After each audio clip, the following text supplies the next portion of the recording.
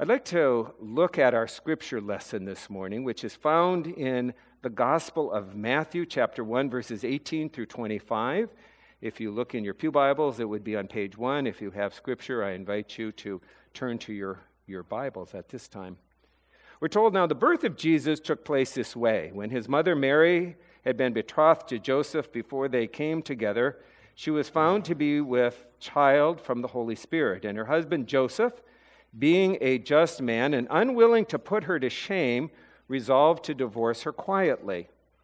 But as he considered these things, behold, an angel of the Lord appeared to him in a dream, saying, Joseph, son of David, do not fear to take Mary as your wife, for that which is conceived in her is from the Holy Spirit. She will bear a son, and you shall call his name Jesus, for he will save his people from their sins.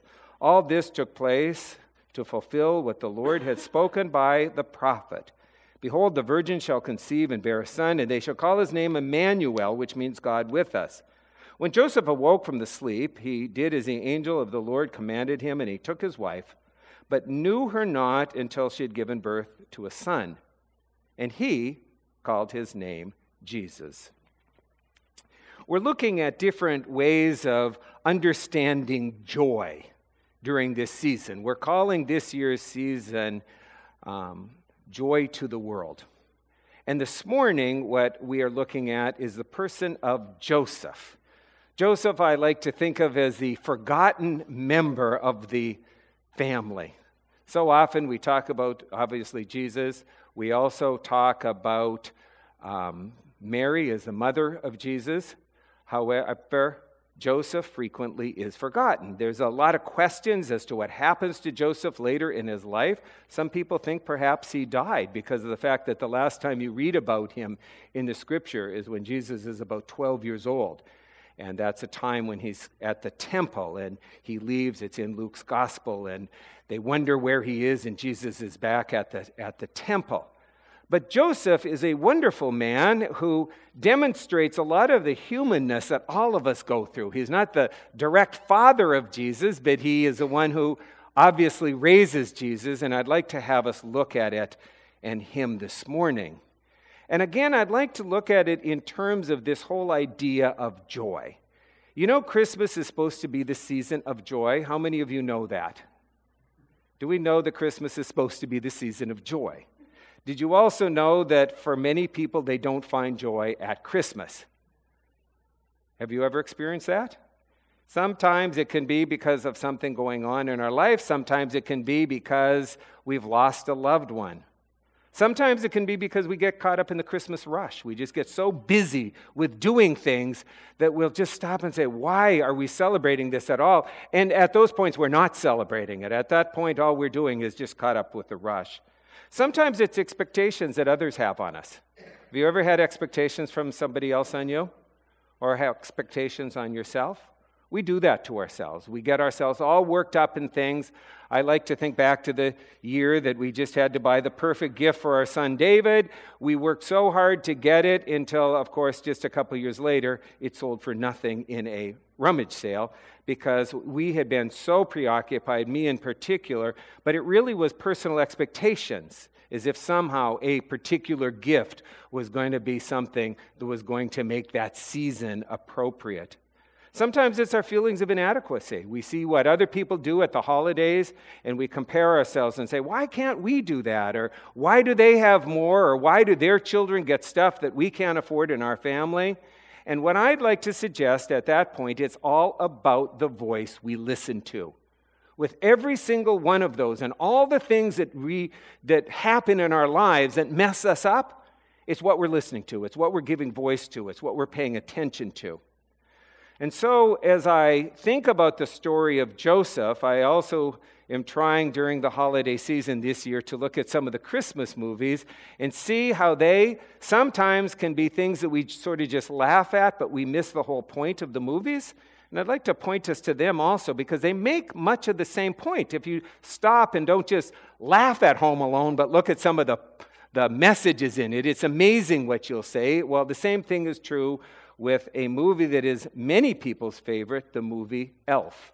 Now, with a show of hands, how many of us have seen Elf? Do we like it?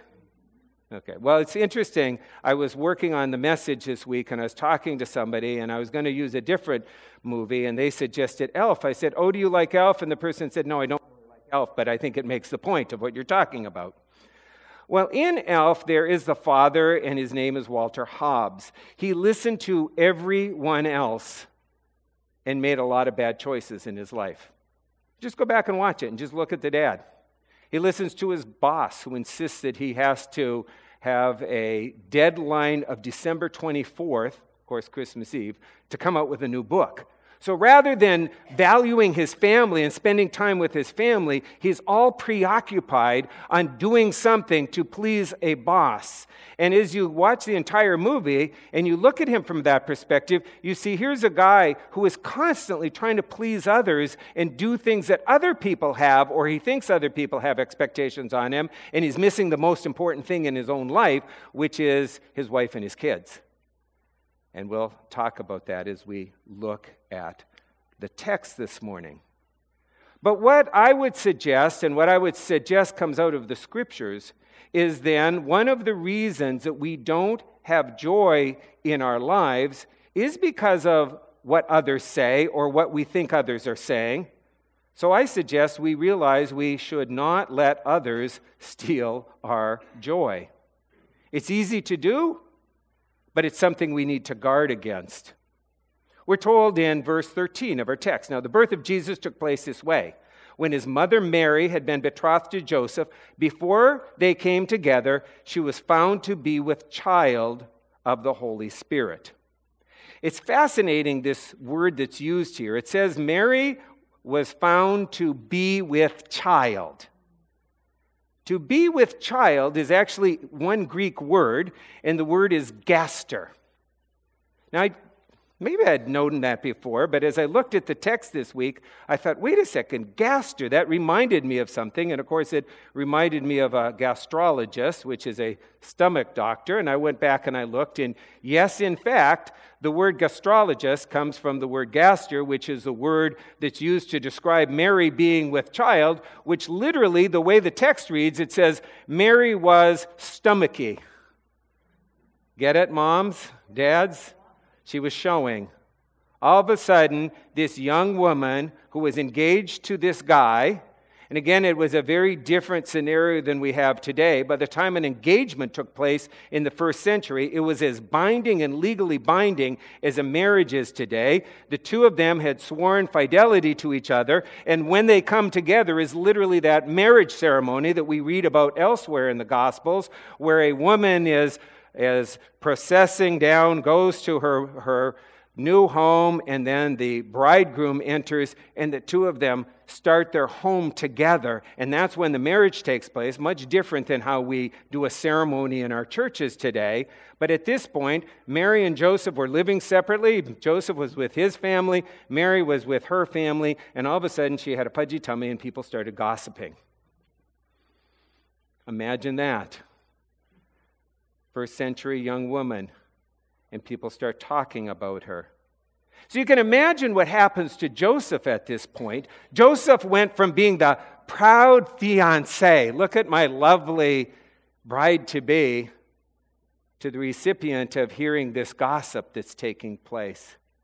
And you can imagine how that gossip got into his head and those rumors that he started listening to.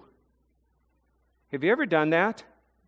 Have you ever heard what other people start to say and have it change your reality on life? It's a very easy thing to happen, and it's very destructive in our lives when we allow other people to start creating our reality. And I believe that part of what the gospel story here does is warns us about the danger of that. I stand here often on wedding days with a husband, or a bride and a groom. The groom is on my left, the bride is on my right, and they're all nervous, and the church is decked out just beautiful, and everybody's all excited. And I stop and I say, okay, turn around and look at everybody here and wave, and they'll wave to the congregation, and I'll smile, and they'll smile, and I say, make it just a candid moment. I mean, get this image in your mind, because the rest of life is not going to be like today. Everybody's not going to dress up to come see you as a couple, and all the food and everything's not going to be prepared. Is that true, couples? Like all life is not like that. The wedding day, everything is well prepared. And then I talk to each of the couples, and I always try to tell them the same thing. I look at the guy, and I have him look at the woman, and I say to him, remember, you are not just pledging yourself to this person in marriage, you are promising to not let everybody else talk about that person and get into your head so that you view her differently, according to what others say. And then I say the same to her. I say, remember, you're being asked to be faithful to this man and to block out all those negative things, those times when somebody else says, I can't believe your husband did this. Or you know what people are saying about her. That's what happened to Mary and Joseph in the first century. Rather than Joseph hearing the reality and the truth, all of a sudden he starts hearing what other people say, and we need to be careful and don't let others steal our joy. Because when we start doing that, when we start listening to others, we're not living the way God asks us to live. Another thing that we learn from Joseph in our narrative is don't let our own thoughts steal our joy. It's not just that other people can get in your head and my head. Our own thoughts can mess us up. Now, I'm sure you are different than me, and I'm sure none of you have ever had this happen. But I can get in my own head and start thinking things that can take a beautiful, wonderful day and completely destroy it. Ever had that experience? Where things are really going well and everything's okay. And all of a sudden we start ruminating and getting our minds caught up on something. So verse 19 tells us, and her husband Joseph, being a just man and unwilling to put her to shame, resolved to divorce her quietly. Hear what happened? It begins with Joseph hearing things and others saying something, and maybe he makes his own observation, and now Joseph is in his head. The word that's used here is boulomai, which is the word resolve. It means a thoughtful decision. Joseph makes a thoughtful decision. He thought and he thought and he thought, and he tried to figure it out. Joseph thought about what everyone had told him. And now he went to his own thinking and started thinking, I really do have a problem with this woman. There is something wrong with our engagement. And he's not basing it on reality or the truth. He's basing it on his own thinking. Again, I go back to the movie Elf. It's fascinating. There's one moment in the movie where the dad is there now with his son, who of course is the elf Buddy. And he says directly to him, Buddy, what do you want from me? Money? Now, if you think about it, that's completely concocted in his own mind, because Buddy turns back and says, no, I wanted to meet you. The young man wants to meet his father. The father conjectures in his own mind all sorts of things. Figures out this guy must be out for something. No reality to it. Buddy the elf is just like every other normal elf that lives on the North Pole. We've seen all the rest of them, haven't we? But the point is, he's figured it out in his own mind, and his conclusions are 100% incorrect. We all do this in our own minds. We all do it in our own minds. I'm a pastor. I've heard far too many times in which people have come to me with these major problems. Pastor Stan, I just do not get it. I go, well, what happened? Well, I sent a text to somebody and they didn't get back to me. Why is that a problem? Well, I know they read the text. See, there's a little thing called read receipts on text. And so if the person has those read receipts on, you can tell the person's read, or they've seen the little bubbles coming up. And so they know the other person. So then they concoct all kinds of stuff in their mind. Another one I love to hear is, look at the tone of this text that was sent to me. The tone of the text? Texts don't have tones. But because of the digital world we live into, it puts people in their own heads. And we start thinking things that just are not reality and making all kinds of conclusions. I remember one time where I did it myself, and I said to somebody, was something wrong? And they said, no, I just forgot my phone. So all day long, I've been waiting for an answer. All the while, they didn't even have their phone to get back to me. Yesterday, it was interesting. I started getting all into my head, as of course I had my sermon all written and had to add this. I went to Regina and I was like, Regina, do you know where my phone is? She goes, no, I haven't seen it. I said, it's got to be around here. You must have moved it. No, honey, I didn't move it. Is it at the church? I went to the church. It wasn't at the church. So then what I did is I said, you know what I need to do? I need to use your phone because we have Find a Phone. And so I hit the little app and it did the little, noise. It plays this little thing so I could hear it. I go, I hear it, but I couldn't find it. And so I go in the other room. I go, it's in here. I can hear it in here. And Regina is in the other room all the while. And I walked out and I go, no, it sounds like it's in this room. Regina comes out and she goes, it's in your back pocket. Our minds take us to all kinds of crazy places, just like with Joseph, if we let our minds dictate rather than the truth. We conjecture all kinds of stuff. We start believing all sorts of things, and we wonder where the joy of the season or the joy of our life goes to. This scripture teaches us to trust in God as Lord and Savior, to believe in Jesus, to know that God has a purpose and a plan for our life, to let things go, and to realize that things are never as crazy as we get them in our own minds. And that's why we need to learn to be more like Joseph eventually becomes and learn to calm down and wait for the angel. Just calm ourselves down at those times when we get ourselves all worked up. Verse 20 tells us, but as he considered these things, behold, an angel of the Lord appeared to him in a dream, saying, Joseph, son of David, do not fear to take Mary as your wife, for that which is conceived in her is from the Holy Spirit. Now there's a new verb that the Greek text uses. It's a verb that means to consider or to meditate. To meditate. Joseph went from anxious thinking to meditating. In other words, he had a moment of clarity where his mind had gotten him all convinced that he had to end this engagement. He had to break off from this woman. He had to go on with the rest of his life. And finally, he calmed himself down and he meditated and he thought.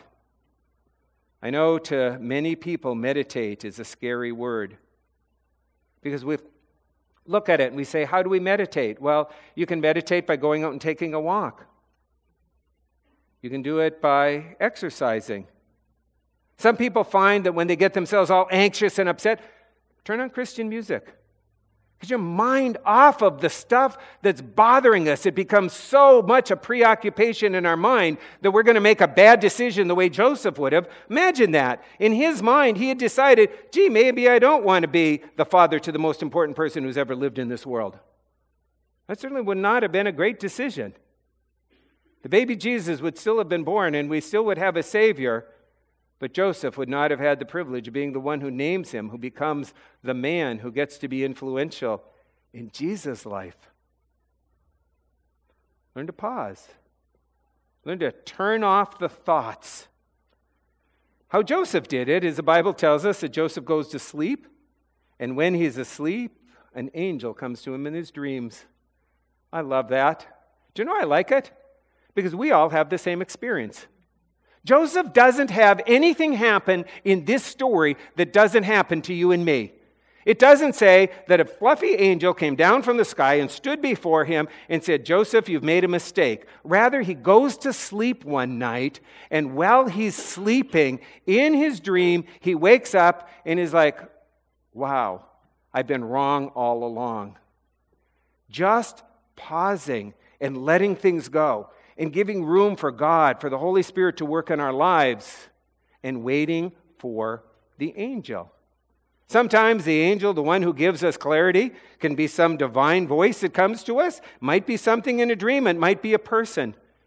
A number of years ago, when my parents were still alive, my mom and dad were about 70 years old, and they were driving from Bismarck, North Dakota, to the little town of Mott. It's where they lived at the time, and my dad was a pastor. They'd been out visiting us, and they got in at about 11 o'clock at night, and so now they're driving through the cold country roads of North Dakota in the middle of the winter at night, and they hit a patch of ice, and the car went right off the road. At which point, any sane North Dakotan knows you do not panic. Because you've got a whole bunch of bad choices at this point. It was about 10 degrees below zero, and you have a 70-year-old couple out in the middle of nowhere. And if you turn your car on and just leave it running to stay warm, the carbon monoxide would come into the car. And what you can do is you can die of carbon monoxide poisoning. Or if you get really upset and you want to get out and you want to go for a walk, that's not a good choice either, because you can freeze to death. My mom and dad stopped and they prayed. They said, let's just stay calm. They got any blankets that they had and they wrapped them around themselves and they just waited. And lo and behold, an ambulance went by. And they flashed their lights out of the bank, and the ambulance stopped and got them out, and they got home. And they always said to me, you know what's amazing? Had we panicked, we could have died. We needed to just calm down. That's what Joseph does. Joseph has got people rumoring things about Mary. He's got his own thoughts of telling him, you need to end this. And finally, he just calms down and waits for the angel. Folks, if you want joy this Christmas season, calm down, slow down, and wait for that rational person to talk to you. Or that person who can give you comfort or assurance. Or maybe it's through reading the scripture and pausing and taking time for your devotions and saying, God, I'm facing something difficult. How can I get through this? But then don't miss the last thing that Joseph does. Realizing that God has done something amazing and done a miracle in their lives, and rather than all the negative thoughts that he's gone through or all the negative things that everybody else has told him about, now what he does is he does what any good Christian should do. He proclaims it. He tells others about God's faithfulness in their lives. How do we know? Because in verse 25, who's the one who names the child? Joseph. And he called his name Jesus. I love that verse. Joseph named the baby. At that moment, he's the one who claims that I don't care what happened. I don't care what anybody else says. I believe Mary. I believe the angel. I believe that this is something miraculous. I believe this is good. And not only that, I'm naming the child, and I'm naming the child by a special name. I'm naming him Jesus, Joshua from the Old Testament. Joshua was the savior of the Israelite people when Moses gets them to the Jordan River and is not allowed to take them through. And Joshua is the one who takes them through and conquers the land, and a great patriarch from the Old Testament. No, Joseph says, I'm not going to let other people dictate or destroy my joy. I'm not going to listen to what other people say. I'm going to proclaim God and God's truth and God's reality and what the Holy Spirit is doing and what God's doing in my life. You want to find joy in the season? Testify to the good things that God's doing in your life. When others are complaining or grumbling or saying something bad, say something good. Say, I like this season. Here's something good that's happening. Tell people about what God's doing in your life. Tell people about things that are positive. Hey, did I tell you? I'm a grandfather. Why do I like to talk about it? It's good. It's amazing. I waited 60 years. I finally have somebody who's a girl who's younger than me.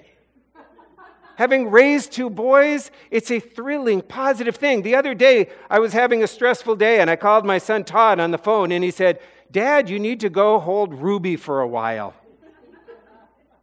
Proclaim and testify the good things. Do you want less stress and more joy? Witness to the real meaning of Christmas. Rather than sitting around and saying, the holidays are awful. It's really stressful. I have all these expectations put on me. Try reversing it and try saying the truth. Try just speaking the truth. So I go one last time back to the movie Elf. Do any of you know what the code of the elves are?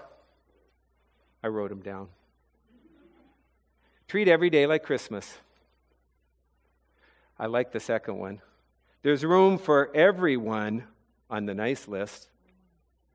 But you know what's most important in our message?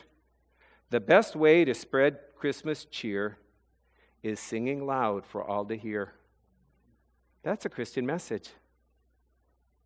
Testify to your faith. Tell others you go to church. Tell others the ways in which you're slowing down this season. Testify not to the stress and the hurry and the worry and the expectations and the stuff that gets in your head, but speak about the true meaning of Christmas and say, you know what I love about this season? It's a time I get to celebrate my Savior's birth. When we learn to speak the truth, it changes who we are. The Christmas season is a season of joy when we get ourselves back to looking at the biblical stories and realize why we have this season after all. It gets messed up when we let others get in our heads, or we get in our heads ourselves and we get all wrapped up in all of that anxiety and we go and we impulsively act on it. But when we learn to calm down, to meditate, to realize that a lot of the thoughts that we have are not true after all, and to start listening for the voice that's true, the voice of the angels in our lives who proclaim to us things that we need to hear. Perhaps it's going and asking advice for someone and saying, hey, I'm stuck. How do I get through this? I know that I always give the same advice when somebody comes to me and tells me about the tone of the text. I always tell them the same thing. There is no tone to text. Let it go and wait to find out if there's really a problem here. When we learn to do that and speak the truth of why we have this season, it is amazing how that joy comes back into our lives. Amen.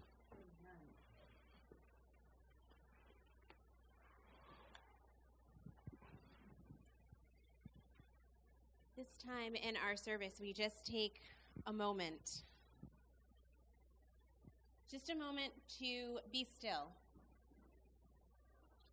So we welcome each of you just to settle in for a moment, maybe close your eyes and breathe. The message today was that ability for us to still ourselves, to be calm, so that we can hear the voice of God. So we welcome each and every one of you just to take that moment now. Just breathe.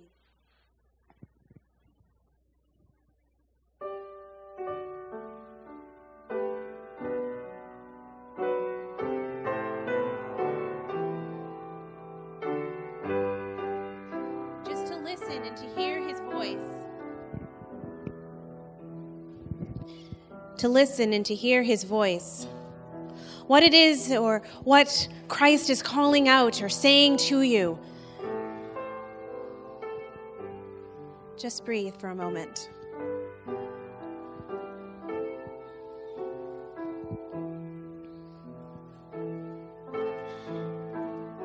And as we are sitting here being still and as we are allowing the message to wash over each and every one of us, we just welcome the Holy Spirit to move within us, to stir our soul, to love us gracefully and peacefully right where we are at this moment. And with this stillness, with our humble hearts, as we graciously come before our Heavenly Father, I just offer up this prayer for each and every one of those who are under the sound of this voice. Dear God, just thank you for this day. Thank you for the gloriness of it. Thank you for waking each and every one of us and whispering in our ears, "Arise, my child, there is work to be done in the kingdom." For this opportunity to come before you and to praise, to be still and to hear the message. We are your children, and we are happy and grateful to be of service unto you. To take these words and this truth and let it resonate from us, being the light for others to see, the light for us to pass on, whether it be at the grocery store or within our very homes with the loved ones that are around us. Let our light that flows and comes from you, Heavenly Father, just reflect out to each and every person so that your glory can be seen about and your glorious works and deeds can stretch forth. We pray all this in Jesus Christ's name. Amen.